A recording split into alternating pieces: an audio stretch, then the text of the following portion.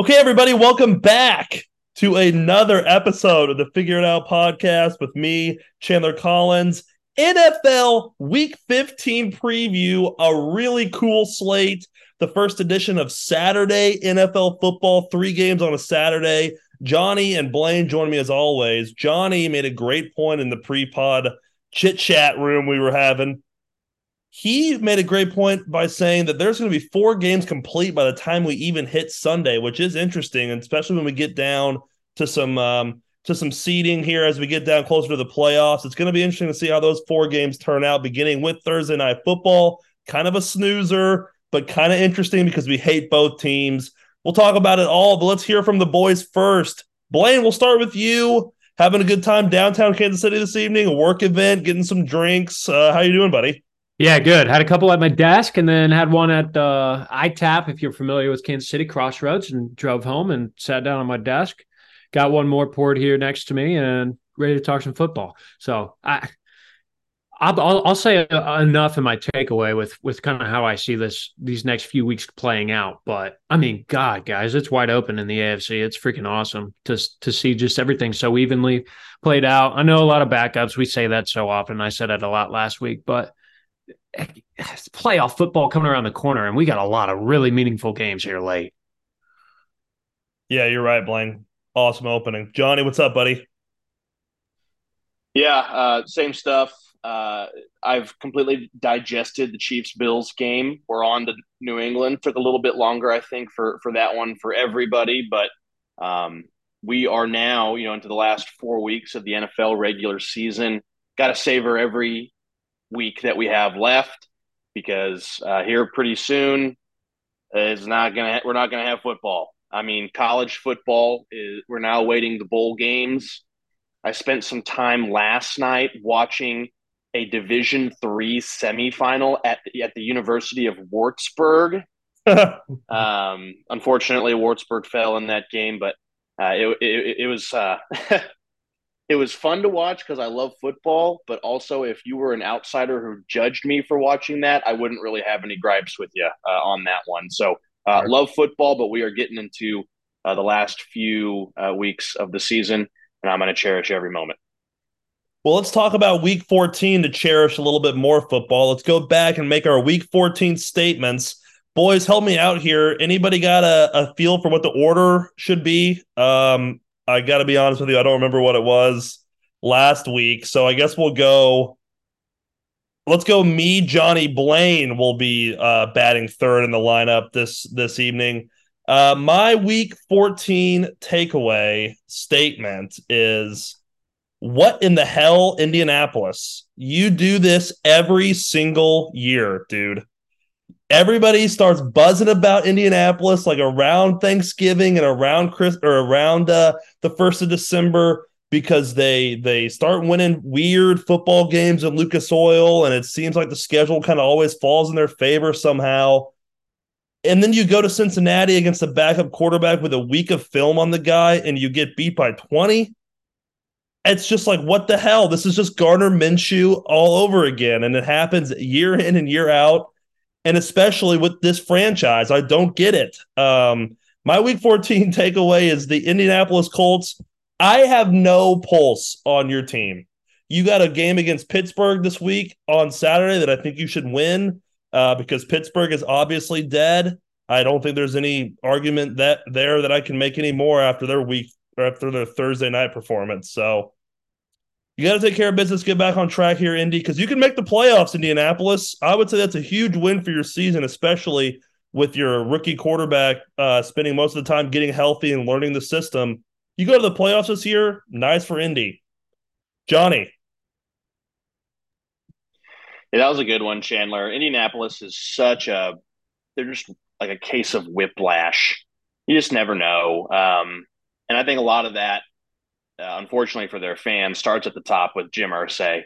You know, one day he's doing stuff with charity. The next day he's telling you that they're going to have the roof at Lucas Oil open. The next day he's trying to fly a whale across the country, and the day after that he's adding a guitar to his collection. And then the next day he's drunkenly tweeting. And then he's like trying to win football games. And so that I think that makes it difficult because it starts at the top. Makes me thankful to have Clark Hunt in charge for the Chiefs. My takeaway builds off of what I said last week in frustration, and it hasn't changed. Um, I don't know the rules of football. And by saying that, I don't think my interpretation of the rules of football are the same as anybody else's. They're not the same as Chandler's. They're not the same as Blaine's. There are some similarities, but there are things that we differ on. And there are things that we differ on from the officials, from how the players interpret it, the coaches. And I think my mind is leading me to think that it's becoming more of a problem because so much money rides with gambling on the games, with how much the game is on TV, with how much the NFL is going global and how much of a huge brand it is. But at the same time, I truly don't believe anything really is going to change.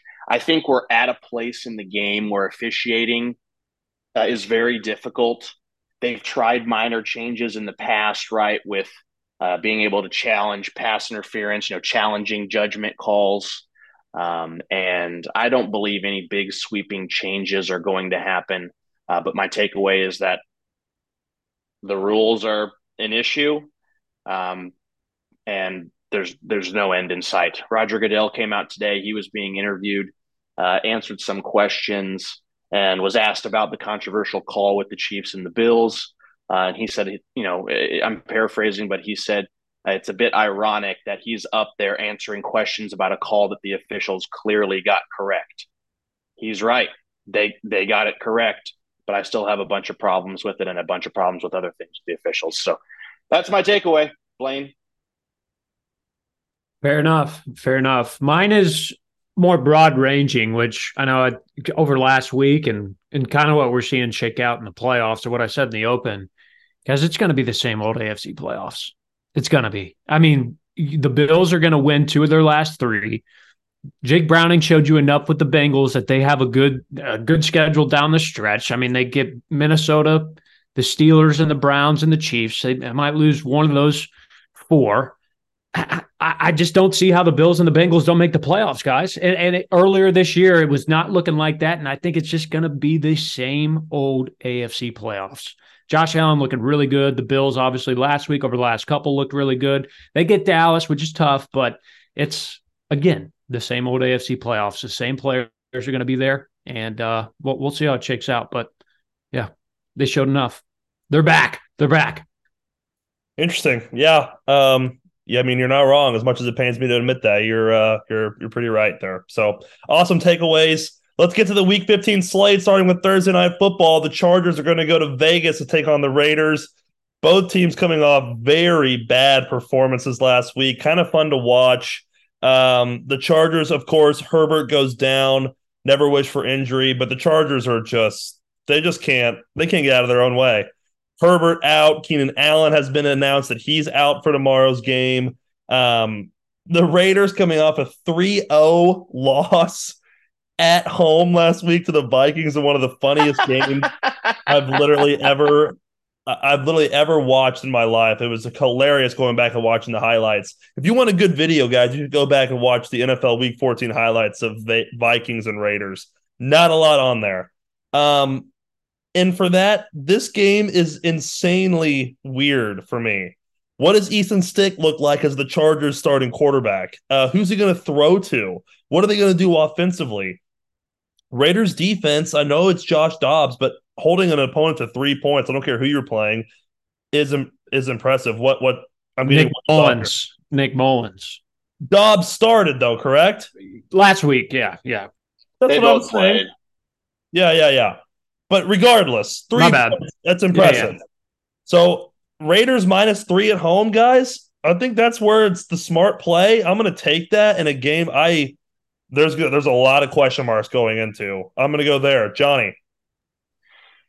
Antonio Pierce, the interim head coach for the Raiders, who with every single week I'm praying to God that they keep around for next season.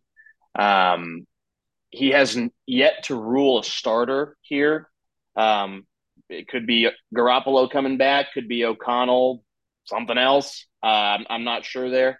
So that remains to be seen. And so just that initially right there, even with Easton Stick starting, like not saying who your quarterback is on Wednesday does not make me think you're going to cover the 3. I don't know. I don't love that. I would rather bet the dog just hearing that.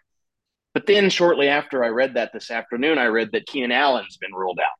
So like, I think Chandler that it's going to be Josh Palmer, right? I think so. Yeah. So when you see this game preseason, like, oh yeah, Thursday night football in Vegas, we get to watch Herbert throw to Mike Williams and Keenan Allen.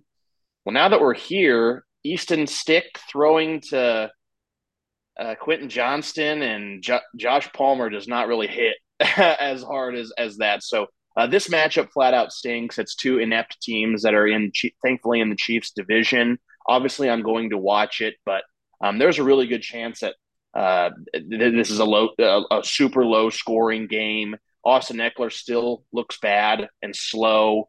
And so, this could be a game where Max Crosby has like 4 sacks and the final score is 16-13. And so I'll take the Chargers to cover the 3 on the road, but feels gross. Yeah, it's definitely gross. Easton Stick looked okay, though, against the Broncos defense that is really good. Obviously, he only put up 7 points when he was in the football game, but 179 yards and I think like 7 yards per attempt, per completion, I should say, which is fine. But no Keenan, like you're saying, Johnny, is a big deal. It's a huge deal. But on the other side, you stole what I was going to say about Antonio Pierce. Like, I'm not betting on Antonio Pierce. I'm not betting the Raiders here. I can't do it. I don't know. Like you're talking about, Jimmy G's just sitting on that sideline, and you have a rookie quarterback who is playing horrendous football with a ton of weapons. What are you going to do? What are you going to do? You got to change it up, Antonio. Like, if Garoppolo does not start this football game, I'll wait till the starter is announced. If it is O'Connell, I'm going Chargers. I think the Chargers have a lot more to lose than the Raiders do. Staley's job's on the line. They have a lot of guys, like you're talking about Eckler, kind of meh here, there. Johnston needs a big game. Like, the Chargers have to win this football game. The Raiders necessarily don't. And I hate to do it, but I mean, this is a Chargers win. This is a Chargers win. I see it as it. And honestly, a weird way, Chargers scored 11 or less in their last 3. Raiders get shut out last week. 2 bad quarterbacks. Like, I don't know why, guys, but I'm sticking. I somewhere around over. Like, I'm hitting over. I'm hitting over 34. It's going to be 27-10. Somebody's going to win. Somebody's going to explode offensively, and I hope it's Devontae Adams in my fantasy playoffs. But I'm going over. I'm going over on this one. Wow. AFC shootout. How does somebody like Brandon Staley address the team? I mean, it is like dead silent in that locker room pregame. Probably everybody, headphones on. These are professionals. They're gonna get fired up. But like, just before they go out to the field, what does he say? Like, all right, guys, well, here we are again. Like, why don't we go out there and if Brandon Staley got really fired up, I think it would be awkward. Like, he might say, well, he might have to take a page out of the Sean McDermott fire him up with 9/11 book to try to get these guys going, because I don't know if I'm a player for Staley, I feel like I'm being led by somebody who's going to get me killed, and so that wouldn't get me fired up to play. But also, I'm also not a professional football player, and as a professional, you have to bring the motivation yourself. Staley's an asshole. He sucks. Too bad. Job. I mean, too bad head coaches, though. I mean, this is the state of the AFC West after what we were talking about at the start of the year. Are you kidding me? Like, this is week 15. We know everything about both these teams. Like, and the Broncos are a playoff football team possible right now, and these two teams are absolutely just like, what? It's ridiculous. It's so sad. It's embarrassing for the division, for these two franchises. It's insane.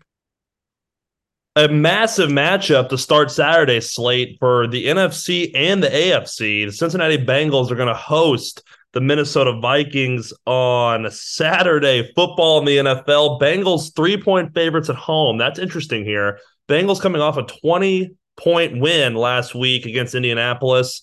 Vikings, like we just talked about, coming off a abysmal win, if that's even a thing. They win 3-0 in Vegas. I think this screams Cincinnati -3. They're playing really good football, as Blaine alluded to in his Week 14 statement. But why is it so low? I think this feels like a place where they're trying to trap you. I'm going to take Cincinnati, but this game's going to be closer than you think. I think that the Vikings have the mentality that they have nothing to lose. I mean, they have quarterback. So it's Mullins. Is that what I'm hearing for you guys this week going into it? Yep. That must be what it has to do with the line, probably. But that's just I'm going Bengals. It feels too good. I'm taking it all the way. Blaine. Yeah, no, it feels too good because I think the thought process of Vegas, this is my at least thought process of how Vegas is talking about this. Brian Flores has been really good recently with maybe an abysmal defensive roster for the Minnesota Vikings, but he's been able to confuse some quarterbacks. Justin Fields, he's done a good job. And you get Jake Browning against Flores, who normally brings a ton of pressure. I think he's going to mix it up a ton. Jamar Chase a little banged up. I just don't know how Browning's going to respond. He's been great, but there's that asterisk of what happens whenever one of the most difficult defensive coordinators in the NFL draws something up against you. What do you look like? And that's why I think it's 3. And that's why I really want to take Minnesota here. And the other reason is Mullins has been there for a year plus. This is a guy O'Connell liked to bring in as a backup, and he's been there for a while to know the system. It's not just he dropped Dobbs, like, see you later. No, he sees something in Mullins. And I think after a week of practice and a year under the system, this Minnesota offense is not going to be horrible. Like, you think, oh, Nick Mullins, they're going to have 3 points. No, I think it'll be a fine Vikings offense, and I think they'll do a good job. And I think it's going to be a really close game. It's 3 for a reason, and that's why. And that's why I have no fucking clue who to take. Honestly, guys. Johnny, talk me into something. Yeah, let me help you a little bit here, because it was initially on paper Minnesota for me, but after I read a few things, it's now going to be Cincinnati. I think your point about Flores is great. He's chomping at the bit to face a backup quarterback any week, and a Bengals offensive line that is playing a little bit better as of late, but is by no means playing top-end offensive line football. So a few things.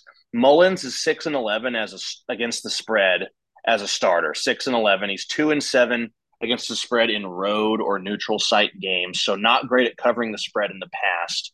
I think that, it's funny how the Dobbs story was so great, so fun in Minnesota, and then ended so abruptly, right? I mean, they wanted to bench him 2 weeks ago, but they were like, oh, well, we'll get Justin Jefferson back last week for the next game, which was last week.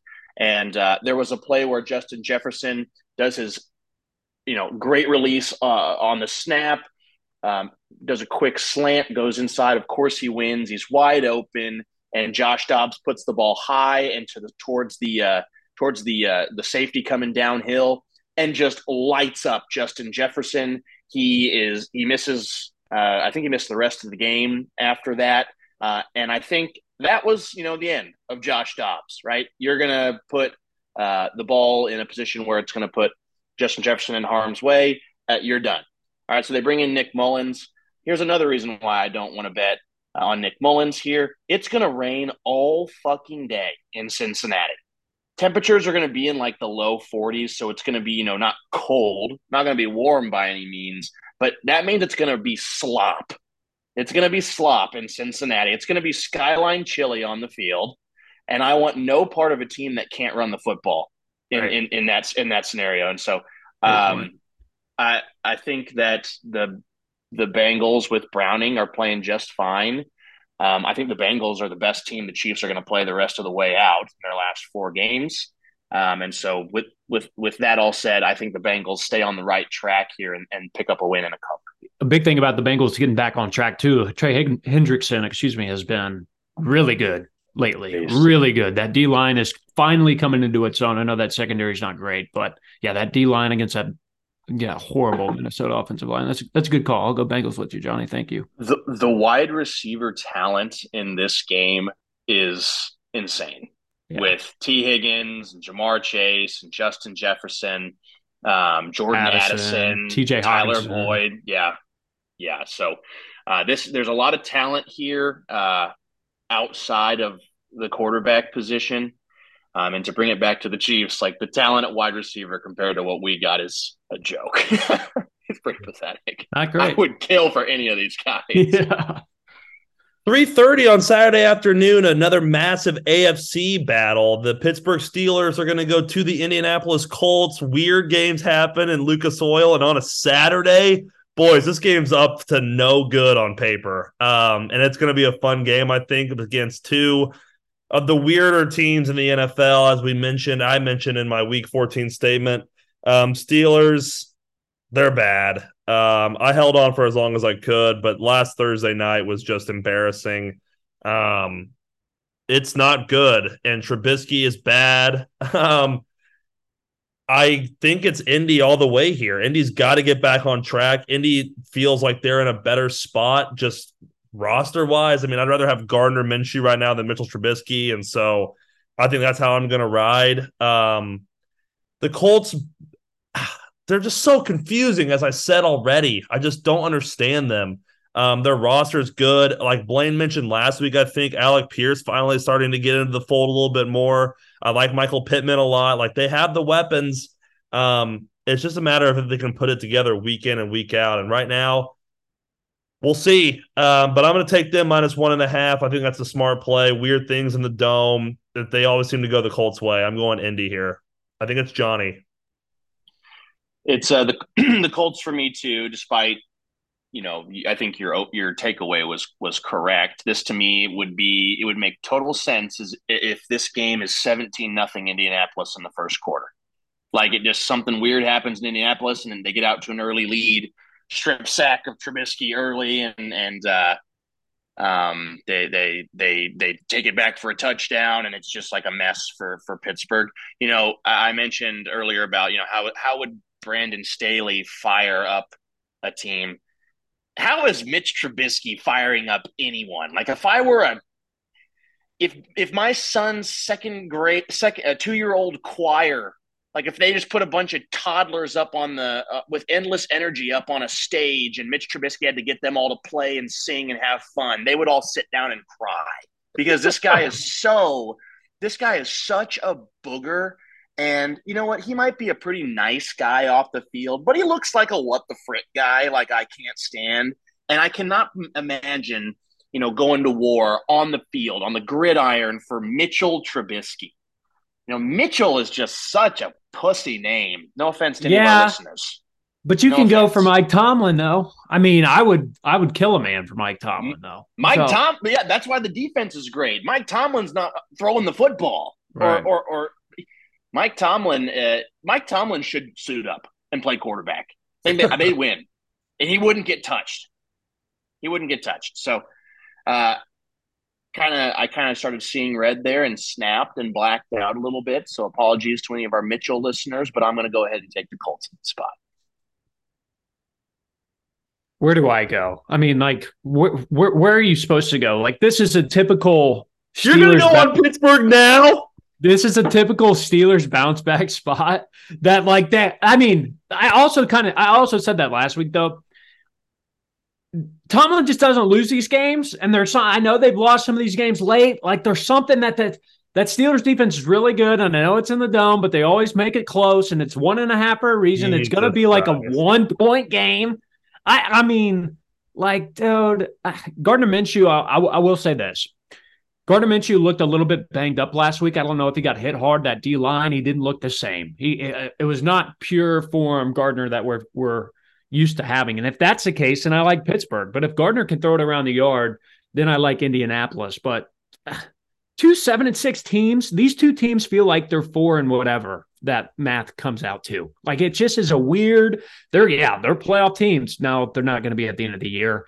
This is, guys, this is a huge game. I don't know how else to say it. 3:00 Saturday. This is technically prime time too. Pittsburgh's offense is that bad. So I think I just got to go Colts. I'm going to stick with my Pittsburgh hatred. Nice. Did you guys see what they did with TJ Watt last week?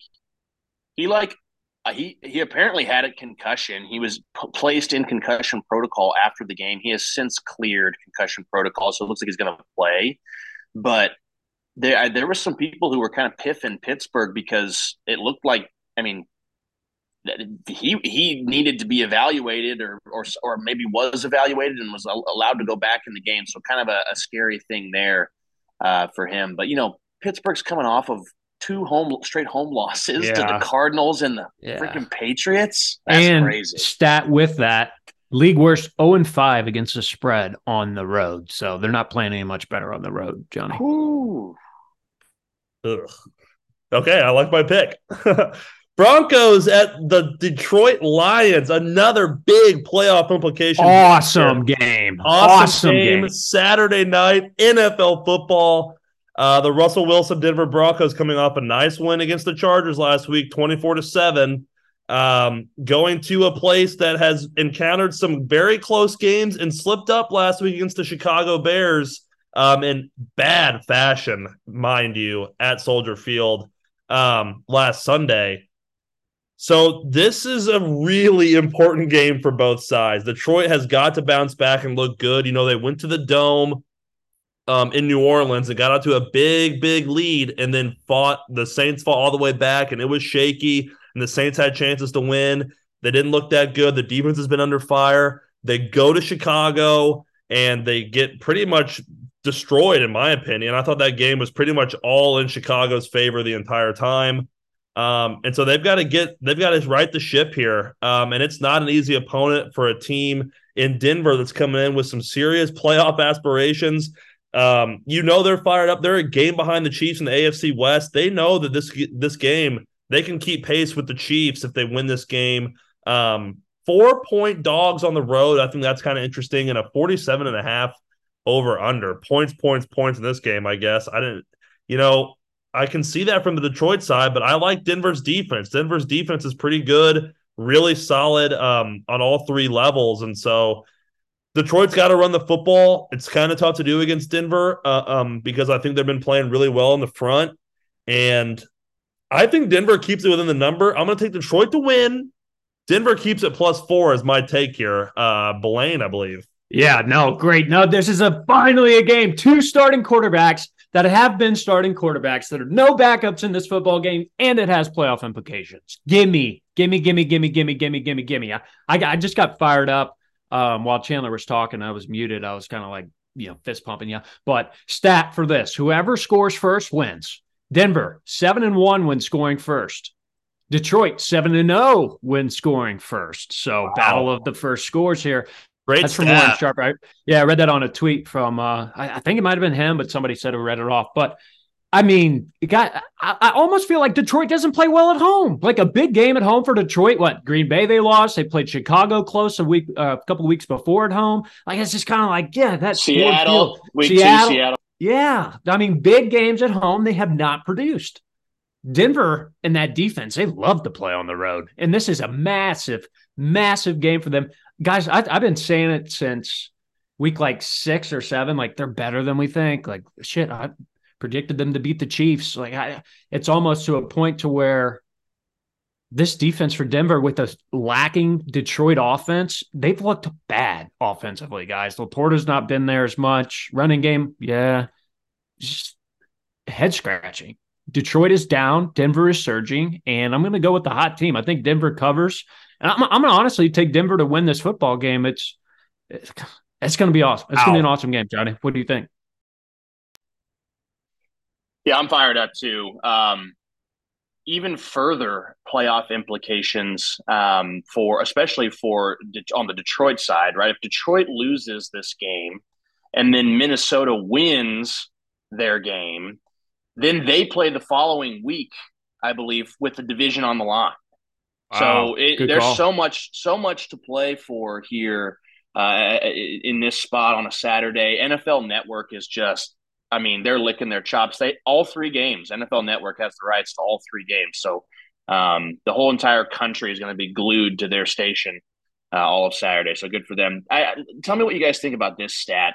I don't know if this could be a fun factoid. But Detroit in their last 6 games following a loss are 6-0 against the spread. I don't know if that's a big enough sample size. I mean, that's all with the same coaching staff. That's a lot.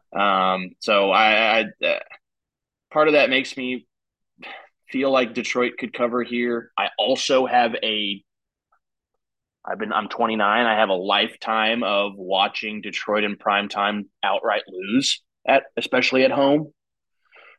So definitely torn here. I hate Denver, and it pains me to say that they are playing pretty well. Their defense is top 5 in DVOA since the 70-point game against the Dolphins.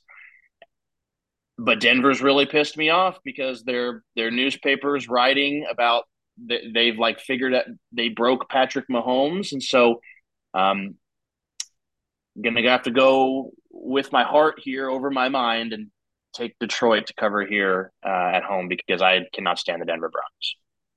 One last thought on this. Sorry, but I seem to have a lot of last thoughts. Denver's secondary against Goff and that lacking offense. Versus, I mean, Detroit's defense, guys, is bad. Straight up bad. Like, if Russ can get going a little bit, that's a massive mismatch. Because, I mean, Detroit is not good right now, guys. It's hard to say, but they're not good because their defense cannot stop anyone at all. Like, here it is, Denver. Here it is. They're going to win this football game. What do you?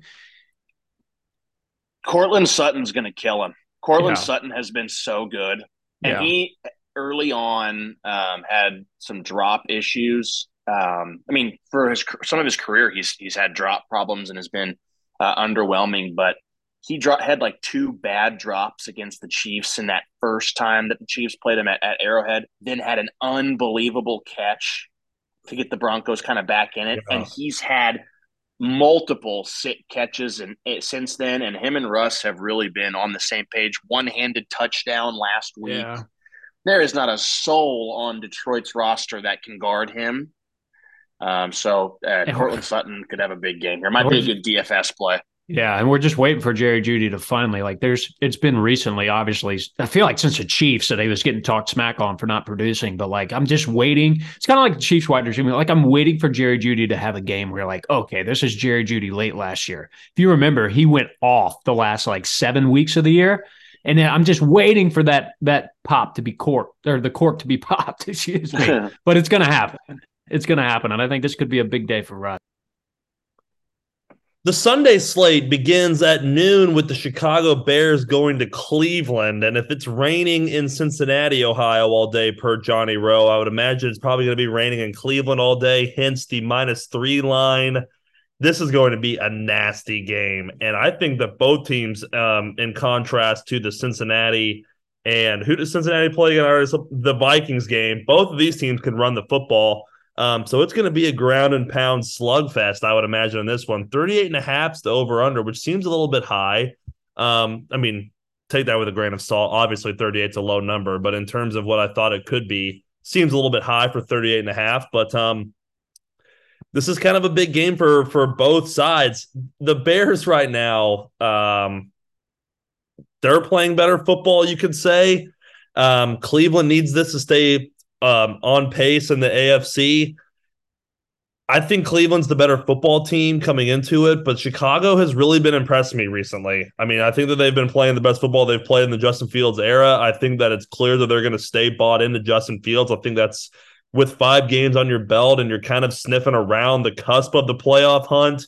I think you just kind of see how many games you can win this year, and you have the number 1 overall pick already with Carolina. So I think you go all for it. And I think that's kind of scary for a Browns team that has really struggled offensively. Looked good last week against Jacksonville, but let Jacksonville back into that football game. I'm going to take Cleveland -3, but this is going to be a closer game than people think. And I think that you would look at it in potential stinky tag, but I think it's better than the stinky tag. I'm not even getting close to the stinky. I think this is a good matchup, guys. I really do. Johnny? This a lot of orange and a lot of rain going to be in this spot. These are 2 teams that my perception of is not their reputation in my brain is like a toilet. I cannot stand the Bears. I will give them some praise for their effort last week, but I do already have Bears fans in my life that it's like the rest of the season vanished. The rest, I mean, Fields is now back. It's like Fields is back to being the guy. Ryan Poles is the best GM in the league. Eberflus needs to stick around. It's like, okay, let's just take a breath here and just, congrats on the win, but let's just chill out. And then on the Browns side, obviously, it's just a quarterback is always the focal point of discussion for them, right? Whether it's Deshaun Watson or PJ Walker, who's now been cut from the team, or DTR, who's obviously not going to be the guy. Now it's Joe Flacco, who was spinning it last week, has done a pretty good job, but is also was out of the league for a reason. And so, yeah, there's just two teams here that I really don't know. I mean, Cleveland to me is obviously the better team. But Kareem Hunt was DNP today. They placed, I believe, 2 players on season-ending IR from their defense. Safety and tackle, defensive tackle. Yeah, not good. Yeah, so, I mean, not good. Obviously, they still have Myles Garrett, who's an absolute game wrecker and a freak. He's going to make life hell for Justin Fields. I don't know. I was on the opposite side. I bet the Lions last week. Sharp play by, I think, both Blaine had the Bears, but I'm not sure if Chandler did. But I'm not going to flip it here. I'm just going to take the Browns. I can't with the Bears. Honestly, the Bears need to get the fuck out of my life. Yeah, but the Bears are going to win this football game. They are. Yeah, simply are. The Browns are just like they're not the same Browns. Yeah, they're not the same Browns anymore, dude. I think they've lost 8 starters this year, both sides of the football combined. How do you put together a winning football team this late in the year? And last week, Grant Delpit out for the rest of the year. Can't even do it. And then one of their starting DNs, Peck, out as well. I mean, they just keep getting knocked by injuries that it's not overcomable this late in the year. You can have depth, but it's not the same Browns, and it's not the same Bears. Like you're saying, Chandler, they're playing the best football they've played. Yannick Ngakoue is out for the rest of the year. That hurts at the end. He's been pretty good this year, but I think he broke his ankle. And then DJ Moore didn't practice, but I'm not sure what the status is there. But ultimately, I think the Bears are the more healthier team. How does Joe Flacco continue to prove himself? Yeah, he's played 2 games really well, but does he continue to be that great? I'm not sure, because the Browns, again, backup tackle out this game as well. So their left tackle situation is abysmal, and I don't think they're going to be able to just piece together with a Band-Aid or whatever they put on it to beat the Bears. The Bears are going to win this football game. Yeah, Jedrick Wills. Yeah, they put him on IR too. And it's just insane how beat up they are, but it's a testament to their depth too. Yeah. DeJuan Jones, who is that depth, is out. That's what I'm saying, of Jedrick. And it's nonstop for the Browns. They can't do it. I don't think they're going to make the playoffs anymore. They're dead. Chandler confirmed the Cincinnati weather slop will also be over Cleveland, Ohio as well. It is going to be an orange uniform sloppy mess out there. But yeah. Okay. Weather reports have been confirmed for that matchup. Over farther east in the country, the New York Jets are going to be in South Beach to take on the Dolphins. Let's start with the Dolphins, guys. The Dolphins, bad Monday night loss. Bad, and a huge gift to the Kansas City Chiefs for potentially still trying to get the 1 seed.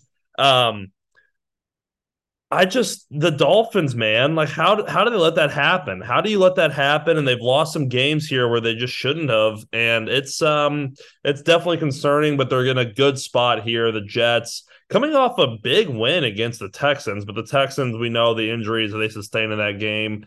But Zach Wilson still threw for over 300 yards in the rain. I don't know how or why. He has the ability to do this in the weirdest of spots, like with all the stuff that was building up with him in the week, and then he goes out and has a great game.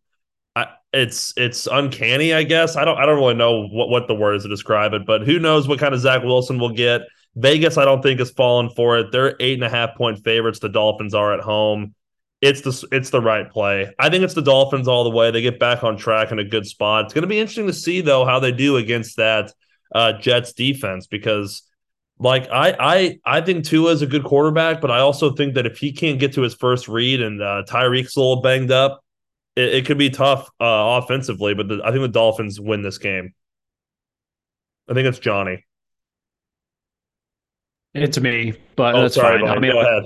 I know Johnny was shaking his head. That's the only reason I know. Like I said, I've had a few drinks, but no, I'm kidding. Miami killed New York. Just what, like 3 weeks ago? Was it, guys? I mean, it was a Yeah. 20-point football game.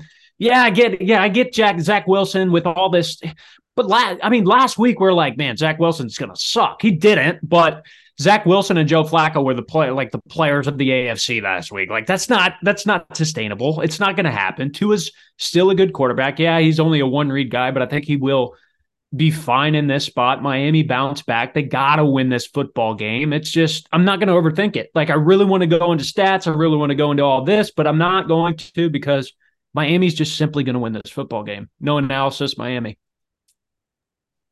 Lengthy injury report for both Jets. Jason Brownlee, DNP, John Franklin Myers, DNP, of course, Rodgers, Solomon Thomas, DNP on the Dolphins side, Devon Achane, Teron Armstead, Liam Eichenberg. I believe the Dolphins placed Connor Williams on season-ending IR, one of their linemen. Deshaun Elliott, Tyreek Hill, Xavier Howard, Robert Hunt, Raheem Mostert. At that one, Mostert says rest, but he's a guy who's been banged up for a lot of his career. And 15 weeks into the season, he's got some bumps and bruises, and so a lengthy injury report for both guys. This opened at 13.5 for the Dolphins. It's down to 8.5, like you said. Why are so many people betting on the Jets? I mean, I'm not a professional bettor. Honestly, I'm a fucking terrible bettor, like everybody else. But I need to see it again from Zach Wilson, don't I? Yeah. Was that his first 300-yard game of his career? If not his first, one of the few. By far his best. It just has to show you too how like the AFC and NFC Offensive Player of the Week award is such a fucking reality TV show. The two New York quarterbacks won that, right? I think Blaine mentioned that. So it's like I can't. It's such a joke. That's such a joke, but I'll take the Dolphins here. I had a wonderful Monday night watching the Dolphins blow that game. Teams that were up 14 or more with 3 minutes to go in a game or less in the last since 2016, I think it was, were something like 760-0 until that spot.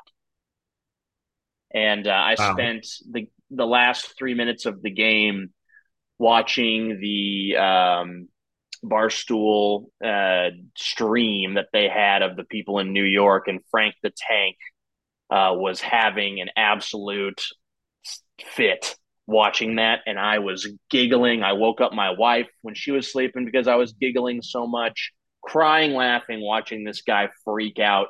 And if the Dolphins were to lose in this spot, again, that would be great for the Chiefs. So my bet is going to be for the Dolphins to cover here, but I hope the Jets win this game.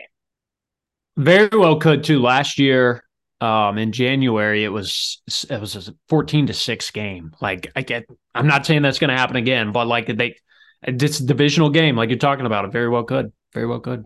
Did they say if Tyreek sprained his? I know it's just an ankle, so he I'm came not back. sure. Yeah, he came back though, so like that gives you enough to think that he'll be all right. But yeah, If he rolled, maybe he rolled his ankle, but as a guy who's recovering from a sprained ankle, I cannot imagine being able to run. And I know I am a superior athlete to Tyreek Hill, obviously, but I can't imagine spraining your ankle and then playing on it. So if he did that, I mean, he's just an alien. It's insane. Like I cannot believe that Patrick Mahomes played when he got the high ankle sprain against the Jags. I can't believe Trevor Lawrence played last week after having a high ankle sprain.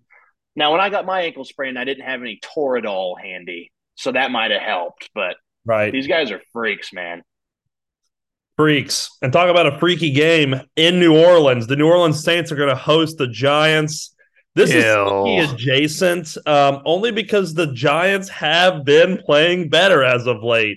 Tommy DeVito somehow they're playing that guys. They are playing better than what they were earlier in the season. That is just a stone cold fact. A nice win against the Packers. Shout out Daniel Jones. Chandler, sorry to interrupt, but yeah, that's fair. But the Giants are playing better.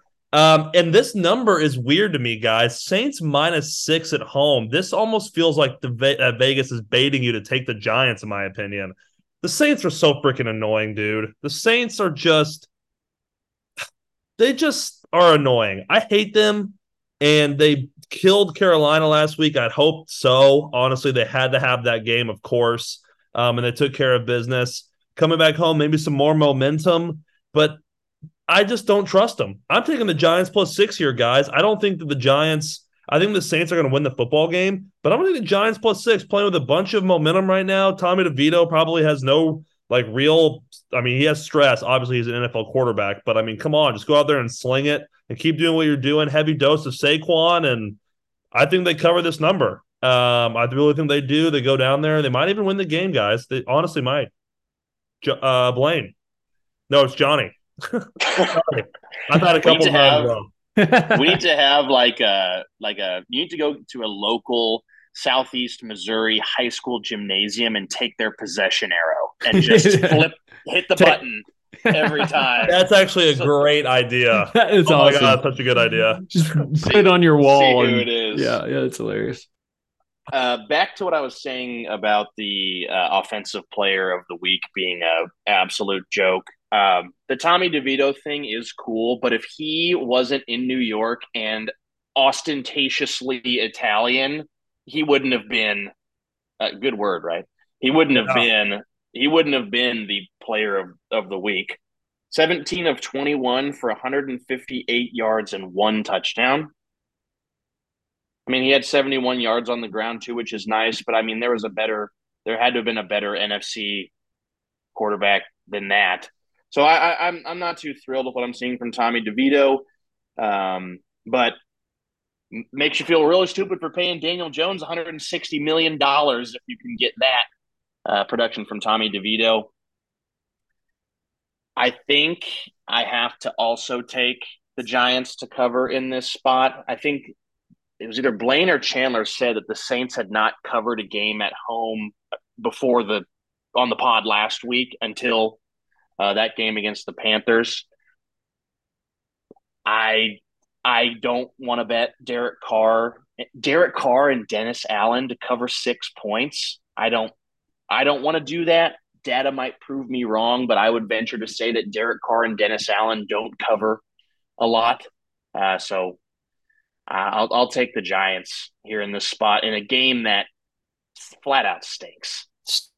Yeah. I'm not going to talk a ton about it, but I think I'm going the opposite way. I hate laying 6 with New Orleans. That's ridiculous. But they do actually play better at home, although they don't cover a ton. They do play better at home. It is a tough place to play with DeVito out this last week.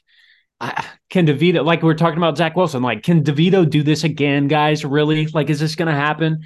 Saquon may be able to run the ball pretty well, but neither defense has played well. And if I'm looking at the Giants are allowing a league high almost 3 points a drive on the road. So they're letting teams get down the field, get through their I don't know. I think Derek Carr can be better. I think that New Orleans has a ton of more weapons. I'm not putting my money on DeVito. I'm taking the Dome. I'm taking New Orleans, and I'm taking the 6. I hate it, but I'd rather take the 6 and the 7. I like the 6. I'll go New Orleans.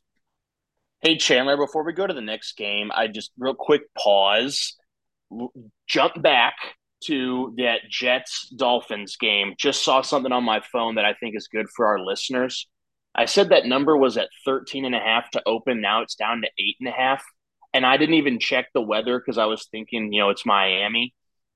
At kickoff and throughout the game, the weather is projecting 18 to 21 mile an hour sustained winds and rain. So I think that's the weather in Miami is going to stink. Yeah. And so that is why I think the total has been bet down 5 whole points. And so just something to keep in mind. And I'm trying to do a better job of that each week, but I'll do it on this podcast. Whether in regards to, obviously the game, but gambling on these things, I think the weather is a huge deal. Huge. Massive. And you said both running backs DNP. One was rest, but no, I mean for Miami, that's a big deal. Good call. A really big NFC matchup. The Tampa Bay Buccaneers are going to travel to Lambeau Field to take on the Green Bay Packers. Tampa Bay coming off a really nice win last week in Atlanta. We were talking last week on the pod, and I'm pretty sure I took Atlanta.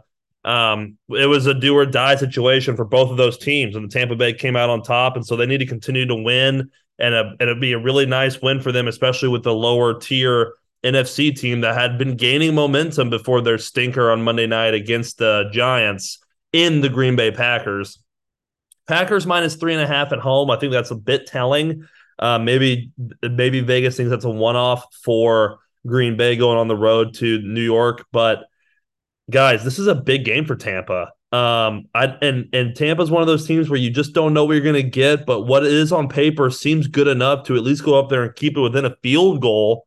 But I think Green Bay's the play here. I like the way Jordan Love's been playing. I think that they can run the ball okay against Tampa Bay, effectively enough to get Love comfortable with Aaron Jones and A.J. Dillon. So we will see there. But I'm going to take the Packers minus 3.5. I think that's the smart play. Tampa Bay, they're going to win the NFC South, I think. I think that's pretty clear. And so a loss isn't the worst thing in the world for them. Of course, they want to win, and they can win, but I'm going to go Green Bay. Yeah, no, that was my takeaway the other week was that Tampa Bay is a playoff football team that's coming into fruition after obviously that win last week. But something about playing in Green Bay, Tampa Bay going to Green Bay. Battle of the Bays, nice call. Yeah, I mean, it's cold up there, man. That we saw that grass is not easy. It's slick. It's a tough place to play. Tampa Bay does not run the ball well, but they've been able to win games not doing it. Rashad White catches the ball out of the backfield 5 times. Mike Evans, some of these guys. Tampa Bay has a winning formula. The worry I have with Green Bay is no Christian Watson. How does that – I just feel like their offense is different. It's a heavy dose of Jaden Reed. It's a heavy dose of Musgrave. It's a heavy dose of Jordan Love did not look the same last week without Christian Watson. He just doesn't. And that's a huge factor when you lose one of your best wide receivers. How do you look? Not good. Not good. And I think Baker's played better football this year than Jordan Love has. I think Tampa Bay which is crazy because I was so high on Green Bay after they beat Kansas City. But I think that Watson injury is that big of a deal. And I'm going to take Tampa Bay plus the points. It's going to be really close. 3.5. I think it's a 3-point game either way. Awesome football game. Yeah, I agree. Big playoff implications too, right? The Buccaneers can win the NFC South, wild card in play for Green Bay. Good buddy of mine who I met up with at that game in Green Bay was, that he's a pretty emotional guy, like any other diehard fans. But they had won 3 in a row over big teams, was the highest of high that he could be, and he was in the gutter after that game. He is very upset. I don't blame him. That is a really deflating loss, and it really wasn't as close as the score indicated. Saquon Barkley just fumbled the ball, like untouched, breakaway run, fell down and just fumbled the ball and gave it back to Green Bay, which let them come down and score and take the lead before DeVito let him down for the game-winning field goal. And so, yeah, I don't know for sure if they've ruled out Christian Watson, but DNP today, right? I mean, that's not a good sign. And he's had trouble with that hamstring before. Sorry, but yeah, it's a lingering. It was the fans around us at the game against Kansas City when he pulled it. They were like, "Oh, here we go again." They were freaking pissed about that, and so something to monitor there. I also like Tampa in this spot. Weather conditions are going to be in the mid to high 30s. It's going to be dry, very low wind. So it's just going to be a frozen-ish tundra game here, and I think I'll take Tampa. I think it's going to be a close game though. I think we should have on our radars a potential Tampa Bay wide receiver warm up without their shirts on type of thing in Green Bay. So like that seems like a real Florida thing to do to like go to a really cold environment and like act like it's not going to bother you. But yeah, that's a good call. That's going to be a chilly. That's going to be a chilly morning for a Tampa Bay Buccaneer player. I'll tell you that right now. Baker Um, Mayfield too in the cold, I think is fine. It's fine. yeah, we'll see. We'll see. It'll be a good game. It'll be a great game. AFC South battle, kind of stinky, kind of fun. This division is basically, I would say that's the definition of this division. The Houston Texans are going to go to Tennessee to take on the Titans. Titans off a big Monday night win against the Dolphins, one we nobody saw coming. They're 3-point favorites here. Stroud last week in New York, bad outing for the Texans, but Stroud leaves that game in concussion protocol. I'm going to leave it up to the guys, I think, to give us a little more information because the last I saw, he was still questionable. This is a weird game. I mean, it really relies on Stroud playing, I think, for the Texans to have a chance. And the Titans are going to be able to get after him. They got after Tua really well, I thought, on Monday night. It gave their team a chance to win the football game. It really, really relies on Stroud here. If he doesn't go, I think it's the Titans. If he goes, I think that the Texans can keep it within the number and pick up a big win. The Texans need to win this football game. I think it'd be a great story for them if they can make the playoffs. But if they lose this one, it's going to be even harder. It's a tough spot for them. The over-under is 37.5. I think that's kind of telling. I think it will be a lower scoring game, and I think the Titans won it that way. I think that's what's even more surprising about the Miami game is the way that the Titans won. They had to score a lot of points. That was not the comfort zone of the Tennessee Titans. And so they're going to want to muck this game up. They're going to want to be physical and be really annoying for the Texans offense. I think they can do it. I think they can do it here. They seem to get better as the year goes on, year in and year out. I think that's a testament to Vrabel, and I'm going to take the Titans here in this spot. I actually started to write it down, and it's Johnny. Nice. I don't even know if that's right. No, it is. It is. Yeah, it is. Oh, I'm on track. Oh, don't be questioning me anymore. I'm writing it down. Power of the pin. Johnny, possession. Yeah, it's ironic that I was talking shit and I forgot. Okay, there's one thing that I used to play a gross amount of DFS on DraftKings every Sunday. I don't anymore, probably just because I have a kid and I just tired of losing money. But one thing that was a constant was that if the Texans and Titans are play Derrick Henry against the Texans. And it's still, even with this terrible offensive line in Tennessee, it still remains to be a fact. Derrick Henry rushing in his last 5 games versus the Texans.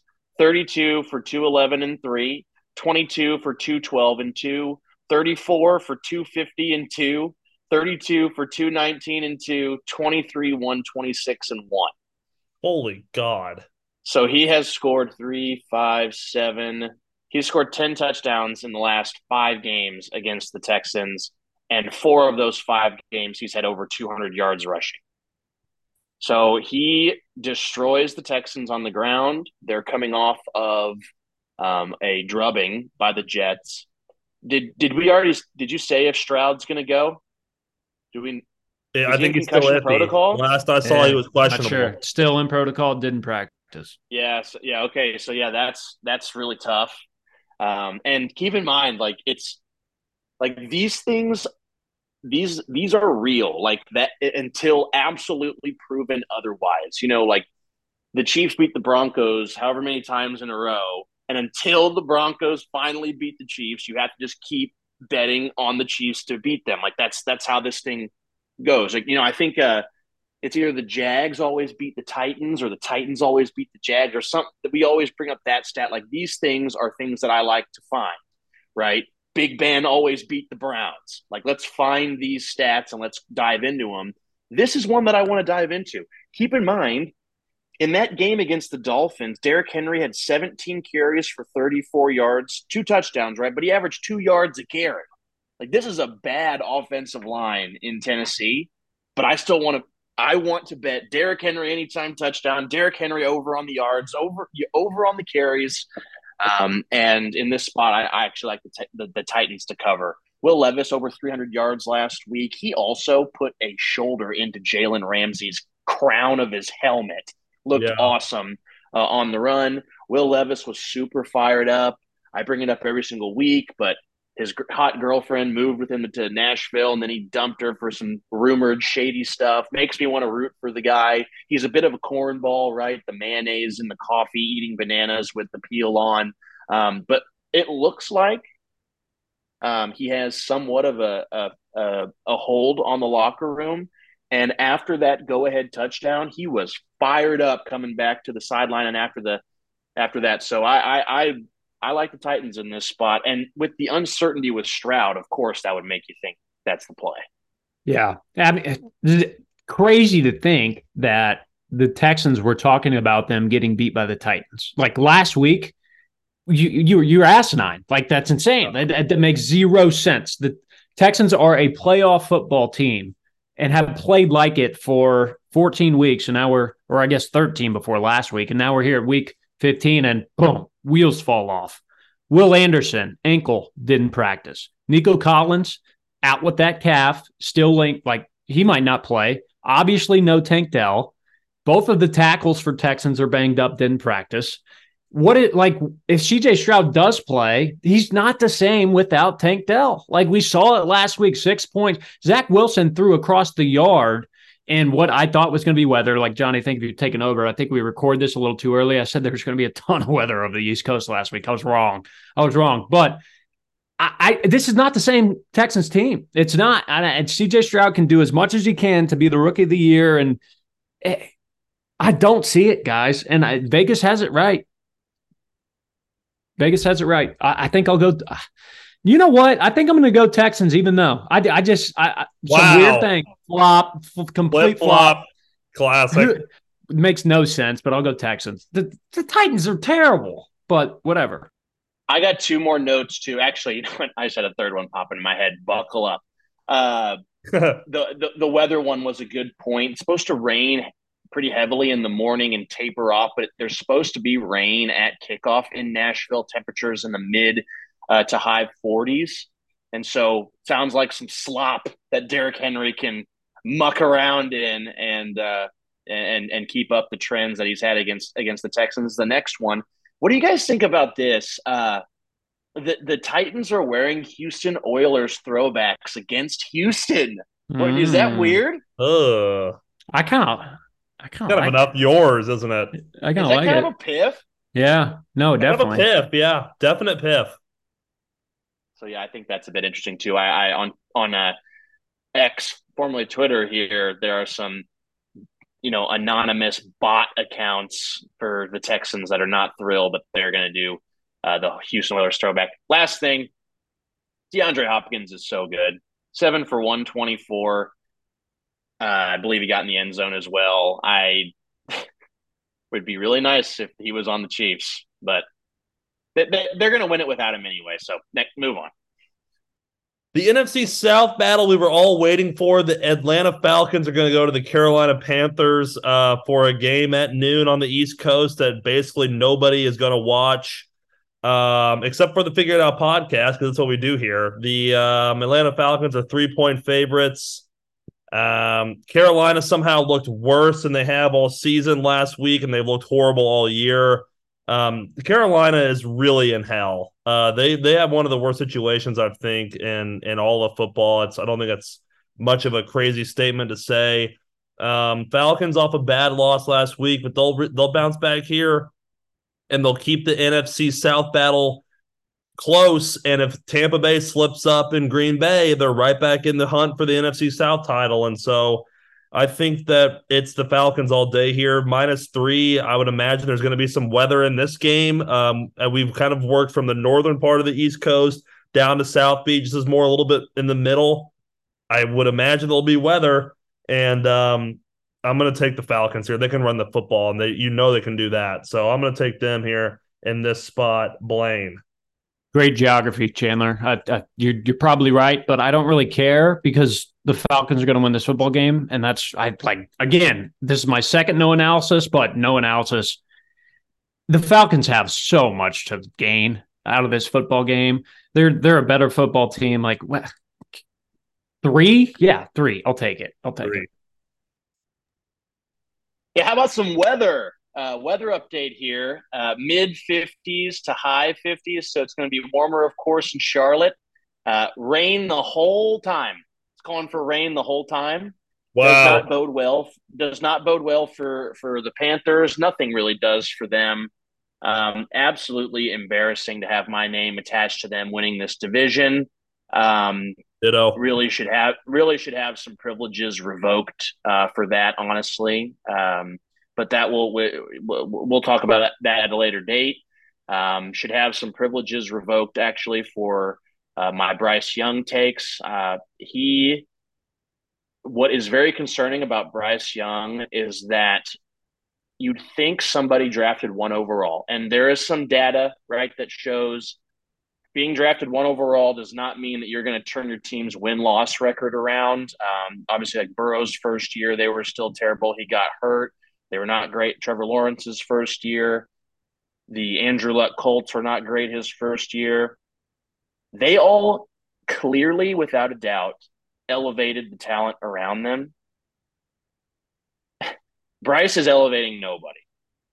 Now, Jonathan Mingo is grading out, and I wanted him on the Chiefs, by the way. Jonathan Mingo is grading out as the worst every down or multiple down wide receivers in the league, below MVS, below Sky Moore. That doesn't help him. But Bryce should be doing a little bit more. He looks horrendous out there, and there is no part of me that can take the Panthers in this spot. 1-12. I mean, just imagine. This is giving me flashbacks to watching the Turner Gill Kansas Jayhawks with a record that looks like that. This is Falcons all the way, and apologies for talking this long about the Panthers. A kind of bad matchup as well to start the 305 slate. The Washington Commanders are going to travel across the continental United States to go to the Los Angeles Rams. Rams 6.5-point favorites. The Rams have been a bit confusing of late as well. I think they're a team that you just don't know what you're going to get week in and week out. But they are in a great spot here with the Commanders coming to town. I think that this bodes very well for them to get back on track.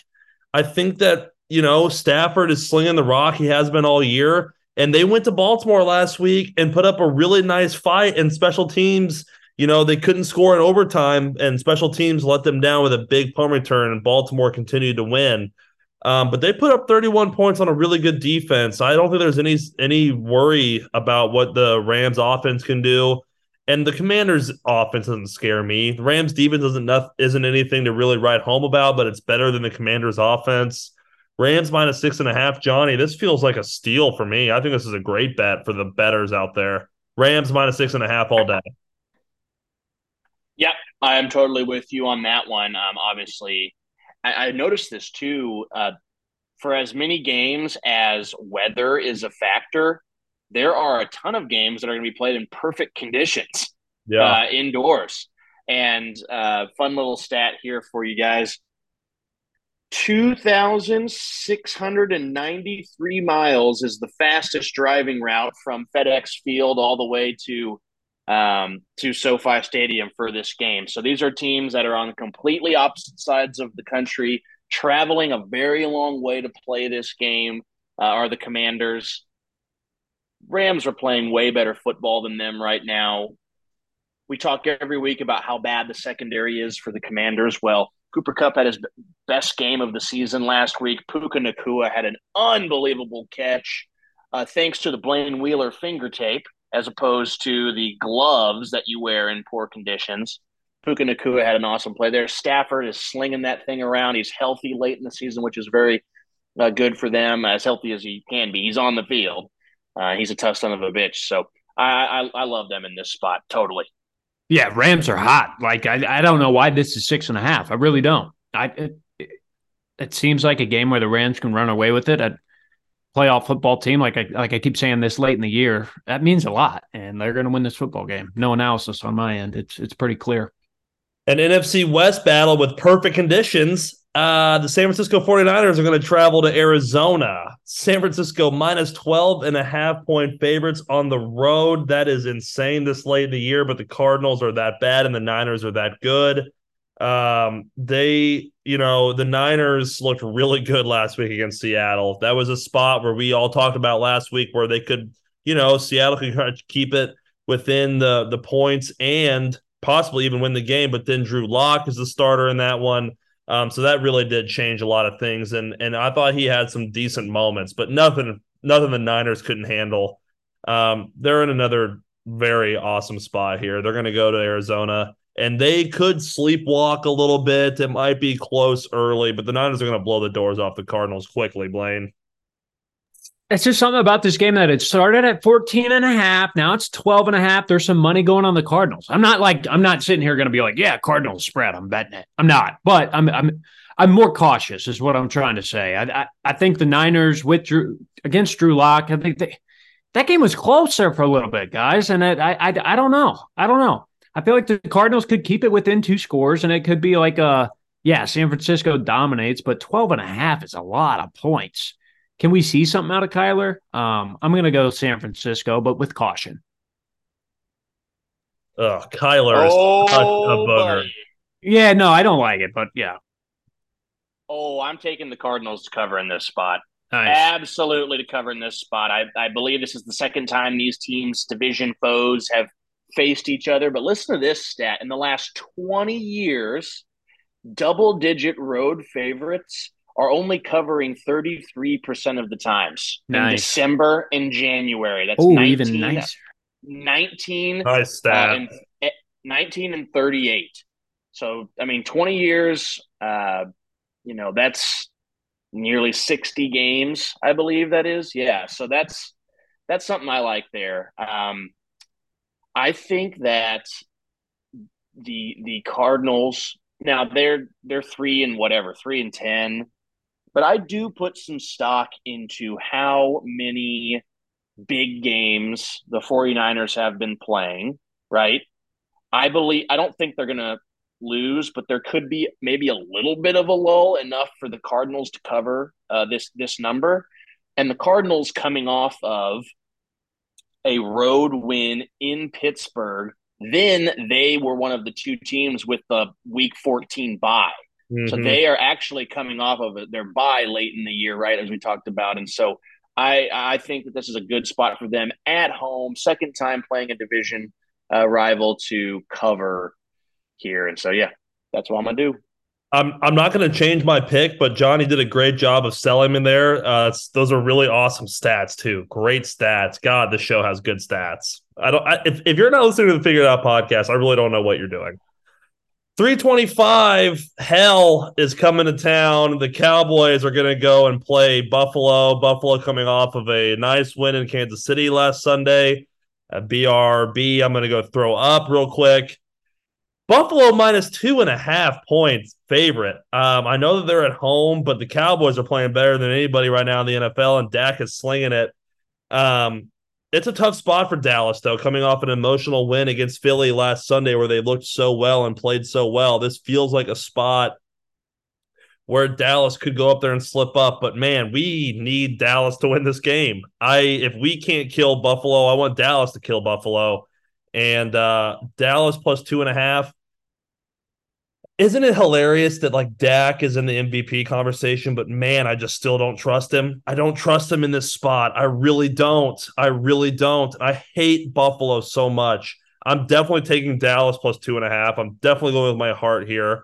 Over under 50.5 is a ton of points. That's interesting with a defense like Dallas with a guy like Micah Parsons. That's a high number. And Buffalo defense, they played well last week. So we'll see there, but I'm taking Dallas plus 2.5 on an awesome 325 game, guys. Awesome spot. Johnny, your take. Yeah, that number is pretty perplexing to me. That's actually, I can't believe I didn't double take it that earlier when I was first looking over the slate.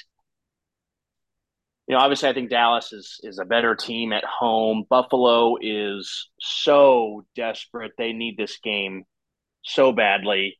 The weather is going to be just fine. Temperatures in the low 40s, with rain not until super, like, would be like late fourth quarter here if there is any rain. So pretty good conditions.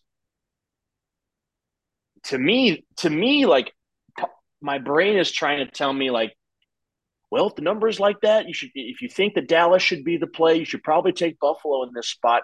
I I don't I don't want to take Buffalo in this spot. I like Dallas getting points on the road here. If Dallas, there's a bunch of different scenarios, but for Dallas to clinch a playoff berth this week, but one of them is with a win or a tie.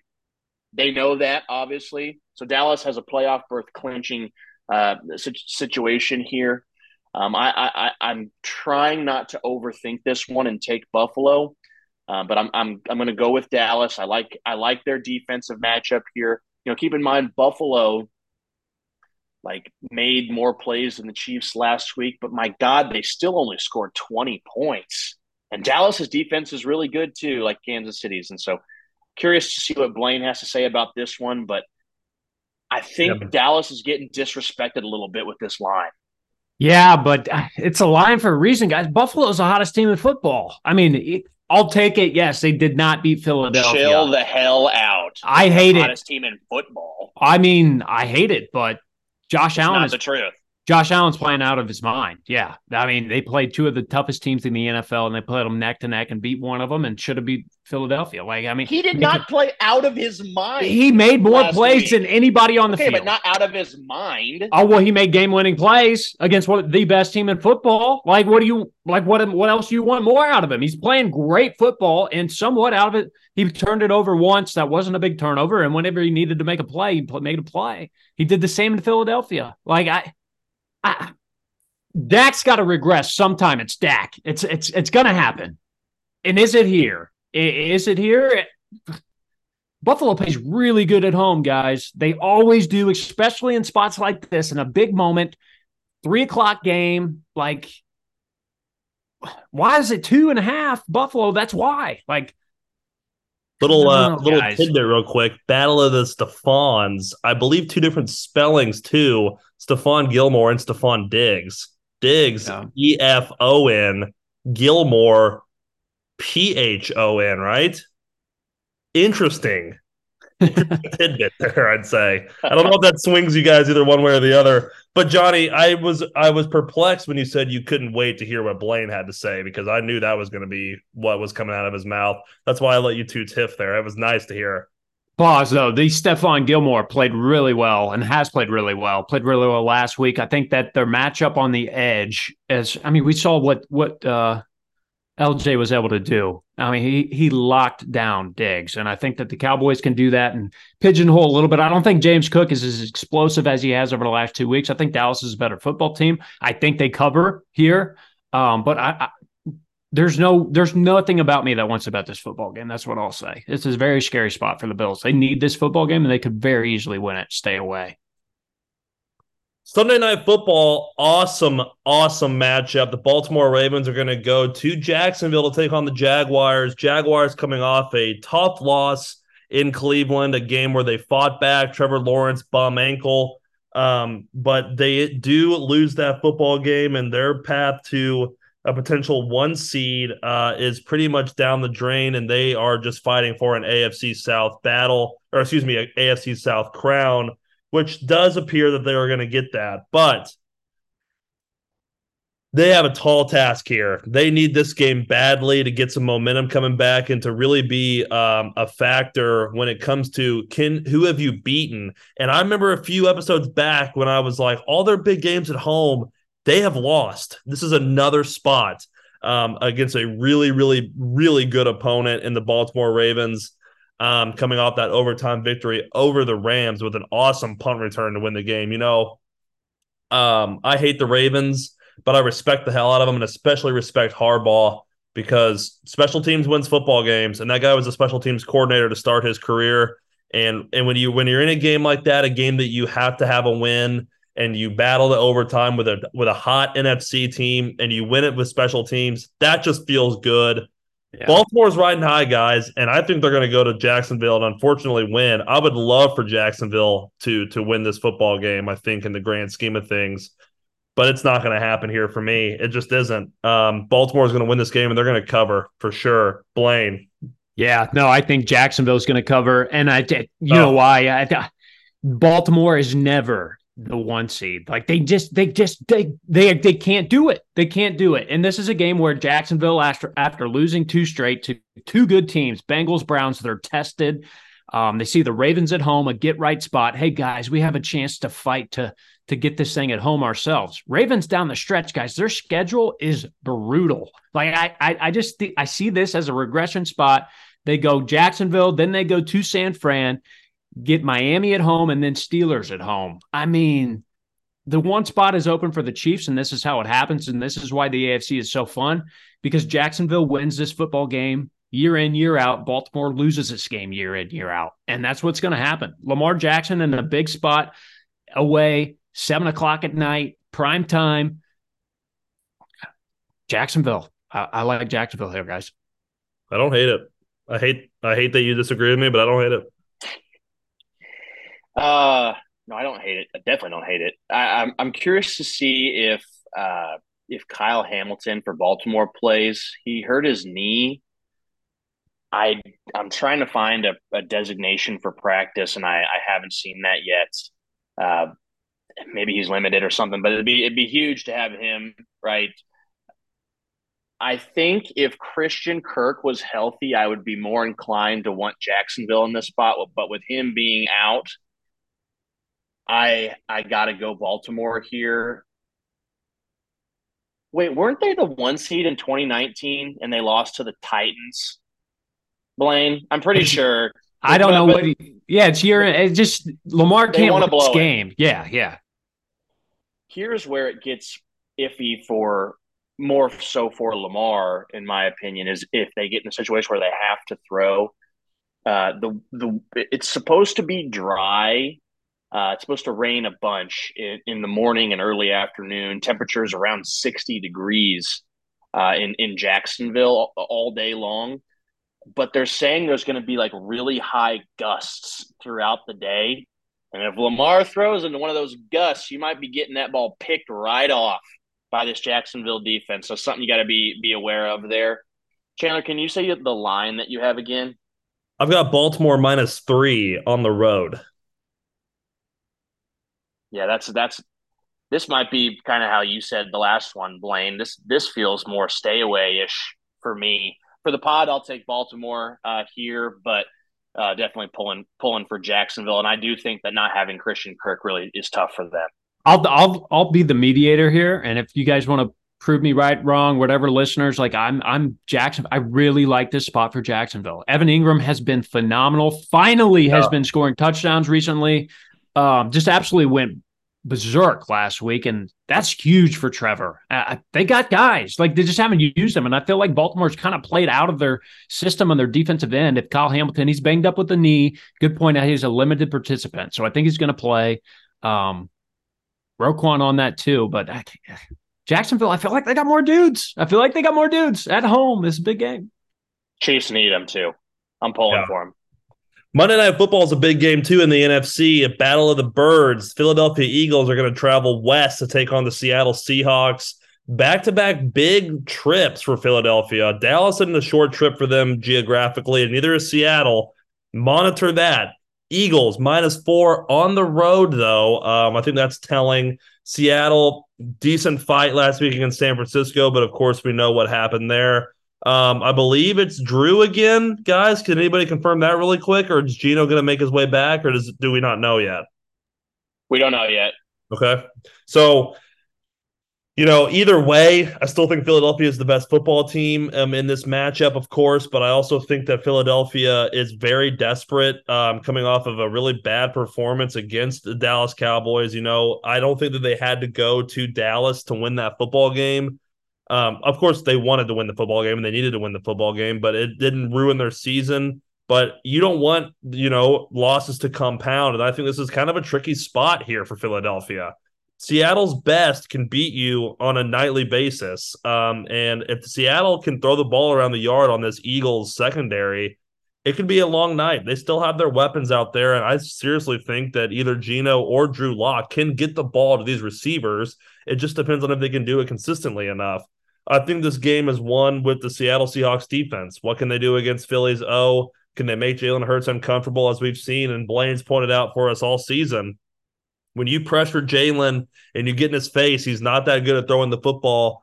And so I think the plan is clear for Seattle. I'm going to take them +4. I think Philly wins this football game, but I'm taking them +4 at home. I think that their offense is just too it can change on a dime for the Seattle offense, and so I'm taking that into consideration here. I'm going Seattle +4. Johnny. Seattle all the way for me here. Weather looks to be pretty good, around 40-ish degrees. Rain in the afternoon, with a slight chance the rain comes back at night. But the Eagles haven't beaten the Seahawks in 15 years. They've lost 7 straight versus the Seahawks. And so as I said earlier with Derrick Henry, want to dig into these trends. There is not a soul on the roster of the Eagles that can cover DK Metcalf. Doesn't matter if Drew Lock's the quarterback. Doesn't matter if it's Geno. There is not a soul that's going to be able to cover DK Metcalf here, and I think he continues to have production. And I love Seattle +4 here. I think they're going to be able to run the football too against Philly. Teams have been able to do that, especially as of late. So it was good for them to get Kenneth Walker back, Mixon, Charbonnet. I think this is a good spot for a Seattle team that's reeling to get some home cooking in prime time here and be able to cover this spread here. Yeah, I'm all over Seattle as well, which I'm surprised that you guys are heavy enough on Seattle there. It's great to hear because, I mean, I'm just going to stick with what I've said since the preseason. I think Seattle is a great football team, albeit 6-7. They've went through some shit this year, and I think they can get together, and they have a potential to win a playoff game. Like, they're tough to beat. And Philadelphia, like you guys have said, I mean, that front is good, but everywhere else, very, very questionable. I don't have enough else to say. You guys said it very well. I'll go Seattle with you guys. Wouldn't it be really sick if we drafted DK? Let's not do that. That hurts. It would have been sick. I'll just say that as we transition into the most important game of the slate. We're going to go back to noon on Sunday afternoon, technically 1 Eastern. The Kansas City Chiefs, the 8-5 Kansas City Chiefs, are going to go to Foxborough to take on the New England Patriots, a place that it feels like we haven't been in quite some time. So interesting to get back up there to the Northeast. Chiefs 7.5-point favorites, guys. I think this game is really simple to me. This game is 100% on the Kansas City Chiefs. The opponent does not matter in this spot. The situation does not matter in this spot. This game is the season starts now game. Improve, get your ducks in a row, and dominate this football game. Get out there. The whole world's been talking about you all week. A lot of negativity out there, regardless of which side you're on. There's been some bickering. There's been some press conferences stuff that people are getting pissed off about. Put it all to bed and go out and perform against a very inferior opponent in the New England Patriots. And I think it's a great spot for us to do so. With that being said, I think that this is a weird spot for the Kansas City Chiefs in terms of the team that they're playing. I think that this team that they're playing, the New England Patriots, went on the road last week and beat Pittsburgh in Pittsburgh. I think that they're playing with some sort of weird confidence. And what I don't love is these reports of Bill Belichick and the Patriots potentially parting ways.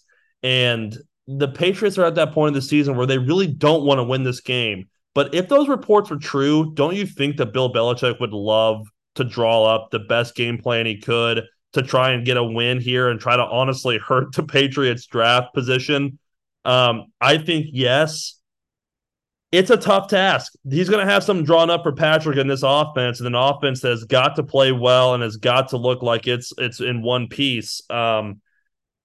I love this spot for the Chiefs. It's a mastermind of the head coaches. It's a defensive head coach genius versus an offensive minded head coach genius. And it's going to be a good game at noon. And I love that it's at noon. Originally flexed out of Monday Night Football is also an interesting tidbit to this game.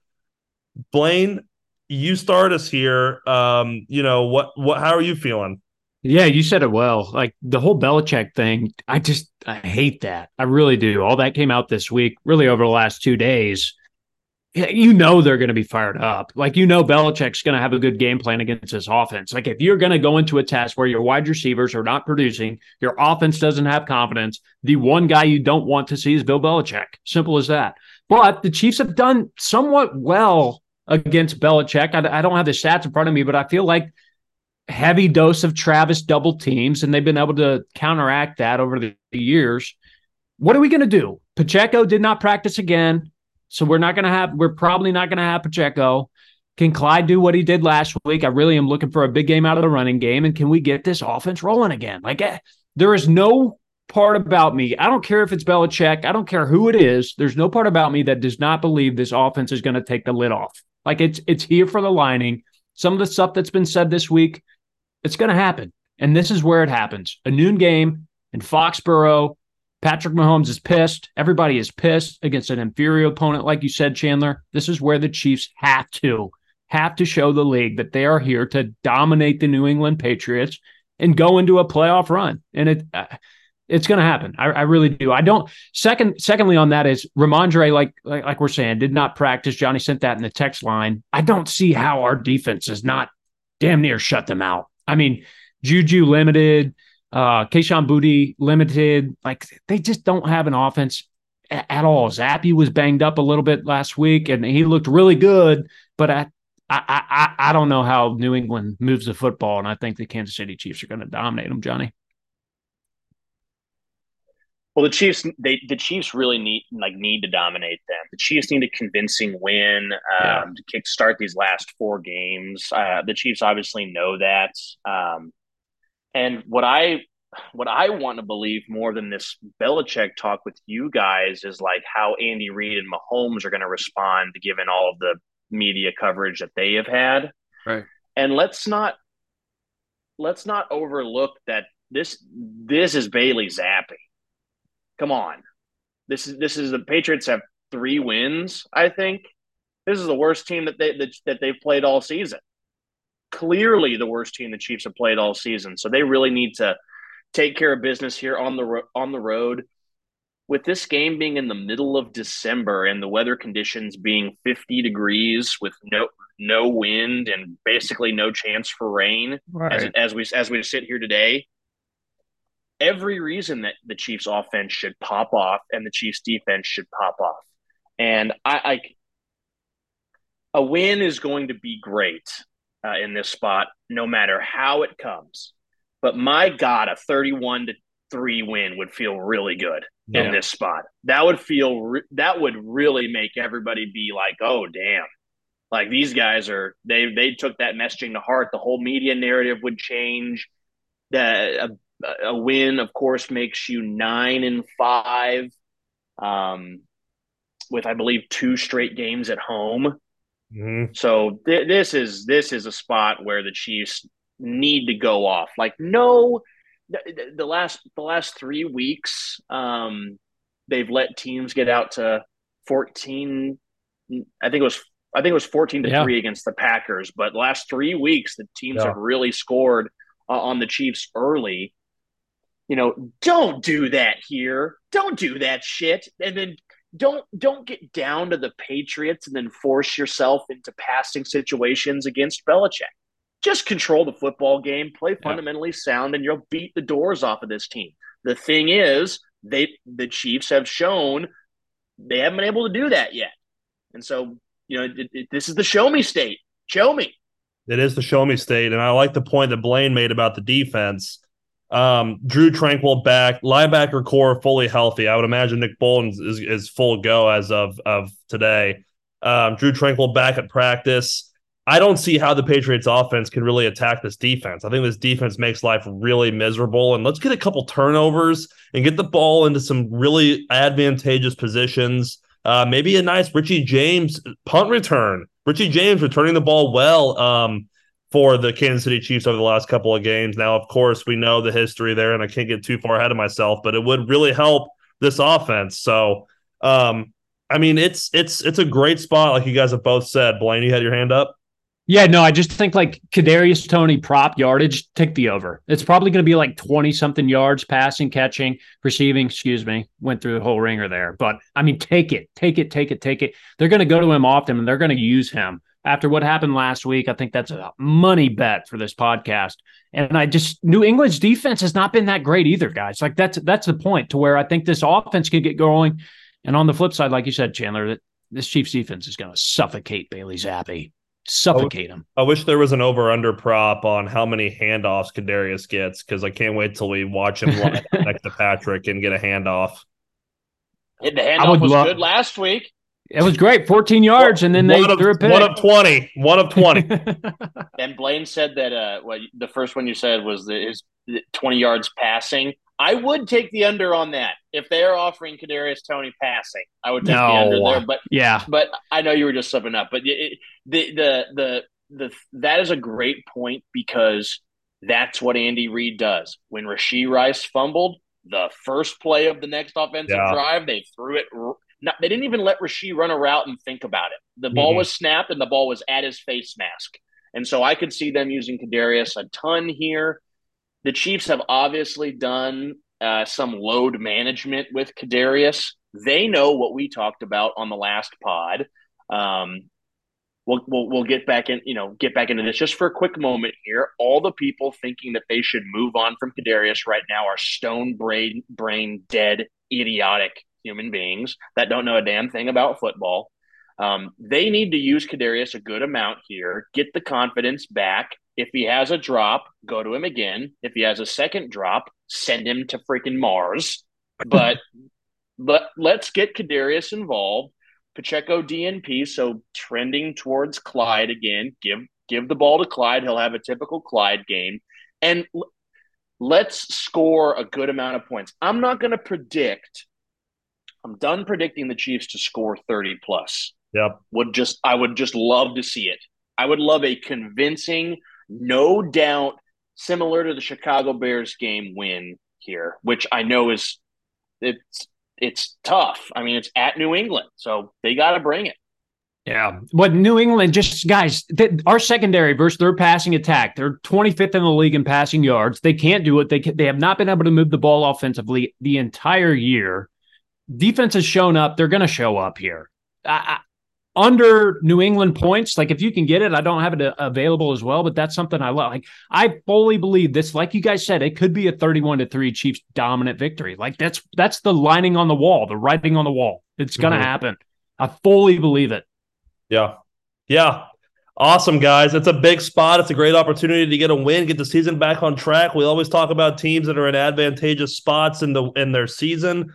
This is certainly one for the Chiefs and a team that really needs it in the Kansas City Chiefs in Foxborough on Sunday afternoon. Boys, NFL Week 15 in the books. Awesome show. Back Monday for the Chiefs recap pod.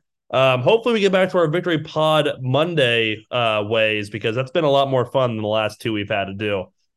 Johnny, Blaine, I appreciate your time as always. Look for our clips out on social media. Got to give a shout out to my guy Noah, our director of creative media down here at SEMO. Cut those up for us last week. I think he's going to do it again this week. So they were good for our listeners to see us in action. Boys, appreciate it as always. Talk soon. Go Chiefs. Go Chiefs.